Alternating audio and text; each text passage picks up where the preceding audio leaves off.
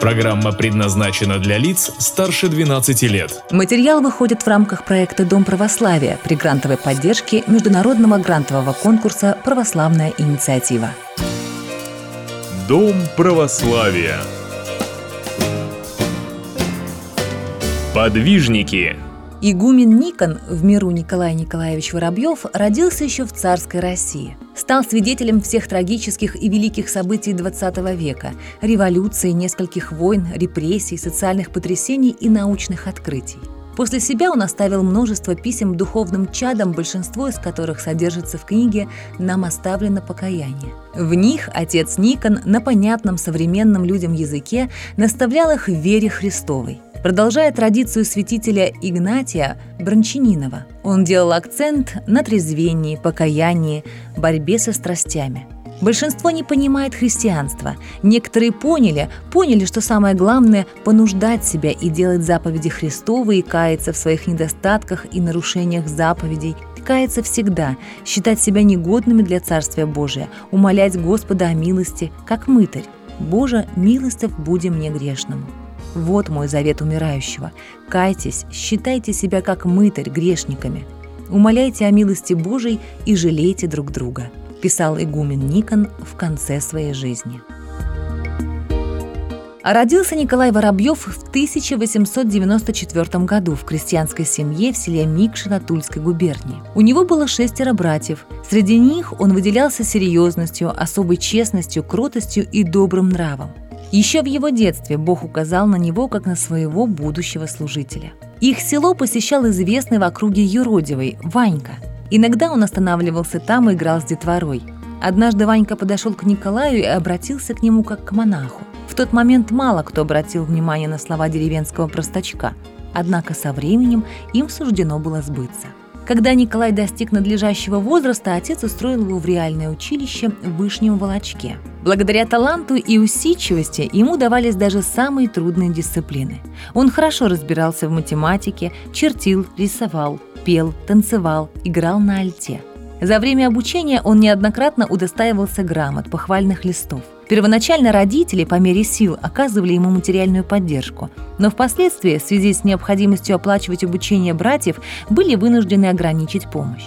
Николай не отчаивался и учебу не забросил. Напротив, после уроков стал примерять на себя роль молодого учителя, добывая средства на обеспечение проживания, питания и обучения, помогал отстающим богатым товарищам.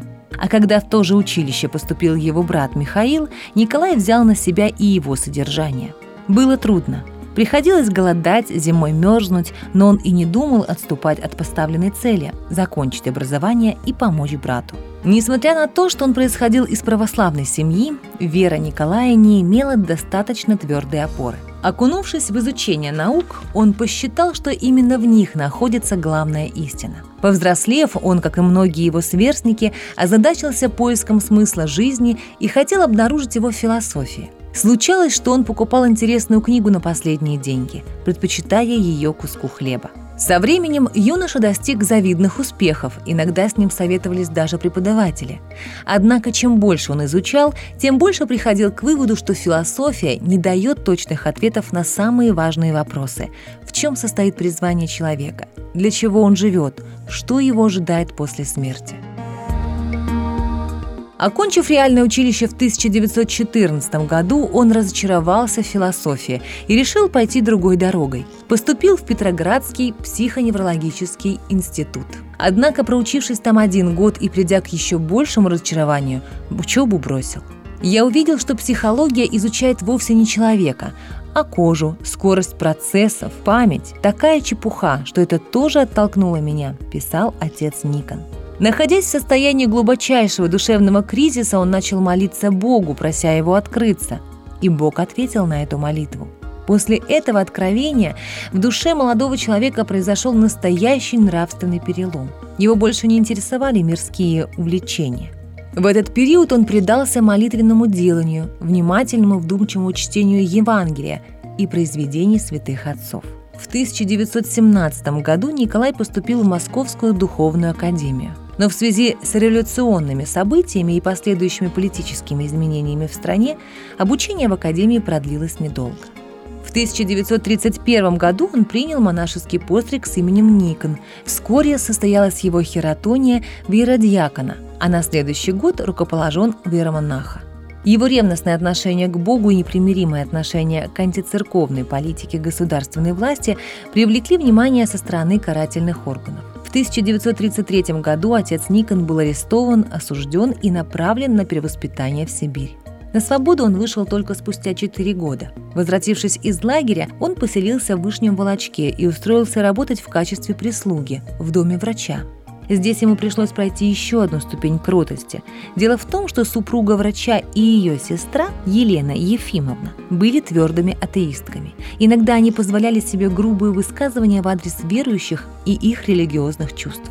Отцу Никону приходилось с этим мириться, однако со временем сам образ его праведной жизни убедил сестер оставить веру в безбожие и принять веру во Христа. Елена Ефимовна впоследствии постриглась монахиня с именем Серафима. После начала Великой Отечественной войны с открытием храмов отец Никон приступил к служению. В 1948 году он был направлен в Гжатск. Под его руководство верили достаточно бедный, слабо организованный, сохудалый приход. Первое время он испытывал трудности, связанные как с содержанием прихода, так и себя.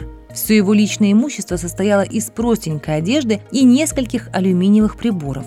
Сам он относился к этому спокойно. В отношении богослужения отец Никон проявлял надлежащую строгость. Служил он просто, без вычурности. Этого же требовал и от других.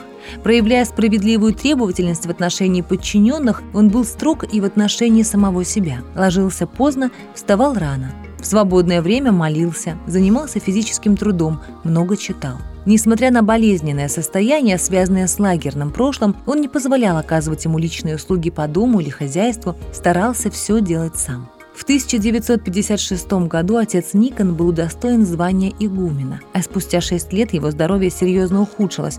Он все больше слабел, но на болезнь не жаловался и до конца своих дней сохранял спокойствие духа. Перед кончиной отец Никон попросил своих духовных чад найти выдержку из жизнеописания подвижника Амвросия Оптинского, то место, где сообщалось о запахе тления, исшедшем от его тела по смерти. В тот момент эта просьба многим показалась непонятной.